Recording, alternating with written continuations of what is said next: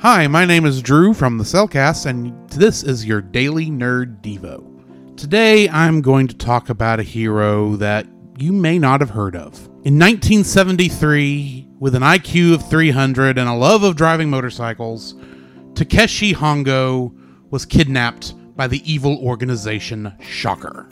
They then turned him into a cyborg grasshopper man for use in one of their multiple evil plans to try and take over Japan. However, before they could put the implants into his brain that would make him into a loyal servant, he was able to escape the evil organization Shocker, and as the hero Kamen Rider would go on to fight Shocker for about 2 to 3 years before the show ended. Except he wasn't able to actually do that the whole time because Hiroshi Fujioka, who played Takeshi Hongo on the show, didn't just play the secret identity character, he was also the man in the suit.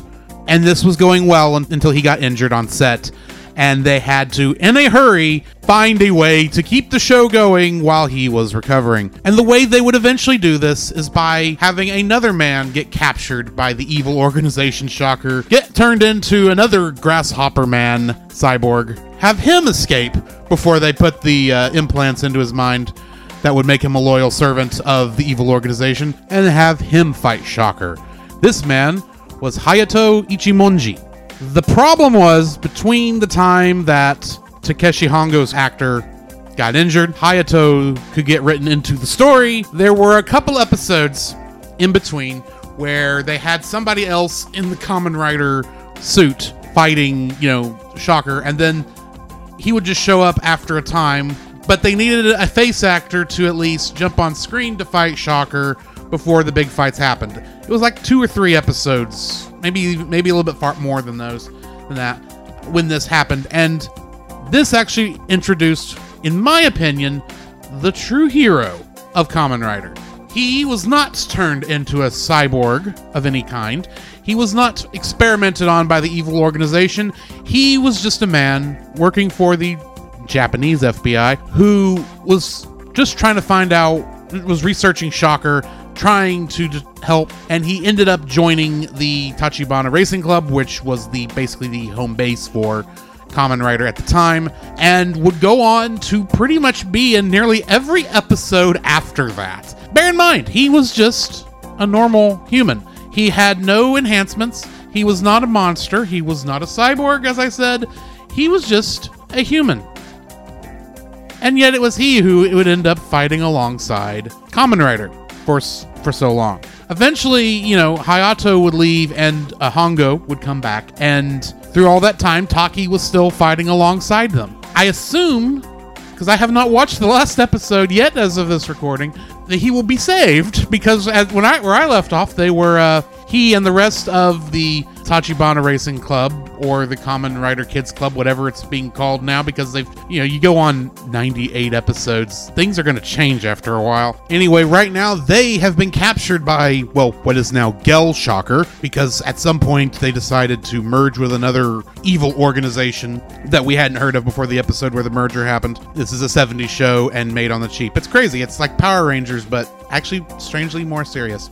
Anyway, they were getting their blood sucked out of their bodies, or they were being captured to get their blood sucked out of their bodies in order to bring past monsters of Gel Shocker back to life. And they had found a way to actually keep Hongo from transforming into Kamen Rider, which just, as you can tell, it gets a little bit crazy. My point is, Taki is just a normal human. He's been able to go up against the likes of Shocker alongside 2 enhanced cyborg grasshopper men. And to me, he's probably the closest thing to an actual insert character, because like I said, he's not anything special. He worked for the FBI. That was his end point. That's how he got into everything, but he was just a normal guy for the most part. Yeah, he had FBI training, but he was just a normal guy. And yet he's gone toe to toe. He is literally probably the strongest person on screen who was not enhanced. And you have to imagine what this was all like from his point of view. He's going up against monsters who are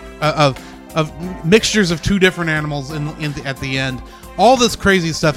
In order to play his part, he's had to go undercover multiple times as a Shocker goon to try and get into these different bases, and he's been the leader of the Kamen Rider Kids Club since that got started, which I still have questions about why you get kids involved in against evil organizations. But besides the point, Taki, while I consider him in many ways to be the hero of this, he's not the hero who gets to he's not the hero that gets all the glory.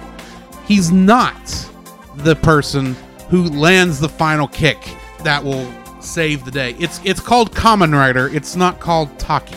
There is not a Taki kick. There is a Rider kick. And that's just the nature of the beast. He's just a normal, average, everyday guy just trying his best to do what he can to help save the world in the position he's in. He is trying to, in so many ways, plant where he was bloomed, no matter how horrible the situation would end up being. And that just brings to mind the fact that, none of us, most of us will never get the glory for the things we do. Most of us will never know what it was that we did that brought about the story, because we're not the heroes. No, we're not the heroes. Jesus is the hero. God is the hero. We see plenty of instances throughout the Old Testament and even in the New where people have to do what seem like at the time the silliest and stupidest things. Because, they're asked to, Noah is asked to build an ark.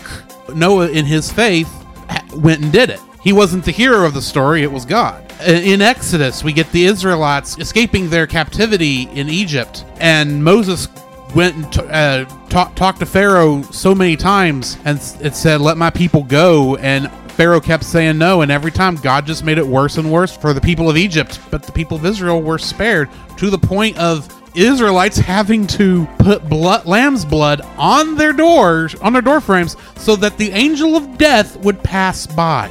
But the one that I think gets to my mind is the Battle of Jericho, because you have to admit that is some of the craziest things you read in the Bible that actually end up doing something. In Joshua chapter 6, I'm going to start in verse 15. In the ESV, it says, "On the seventh day they rose early at the dawn of day and marched around the city in the same manner 7 times." They had previously been marching around the city every day, probably making the people of Jericho wonder, what is wrong with these people? Anyway, back to the verse 16.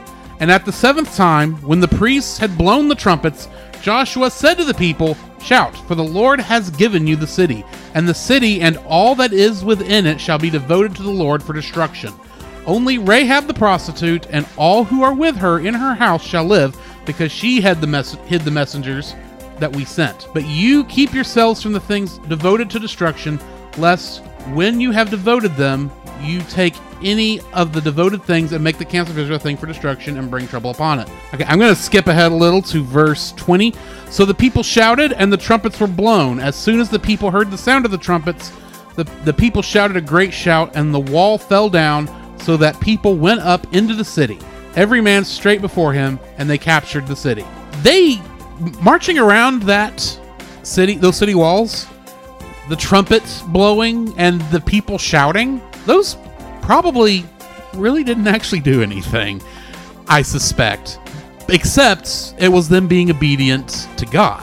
And God's the one who went in there and just knocked all the walls down, except for one place that had hid the messengers when they were there. Much like Taki, the Israelites were not the heroes of this story. It was God. And if he's there for that, he's just as much there for you. Because in Matthew 28:20, Jesus says, "Behold, I am with you always, to the end of the age." That's all the time we have for today. If you want to hear more Nerdy Devos every weekday, hit the subscribe button wherever you listen to podcasts. You can also come hang out with us in our Facebook group, the Nerd of God Squad. I'm Drew from the Cellcast for the Daily Nerd Devo, and until next time, we'll catch you in the next frame.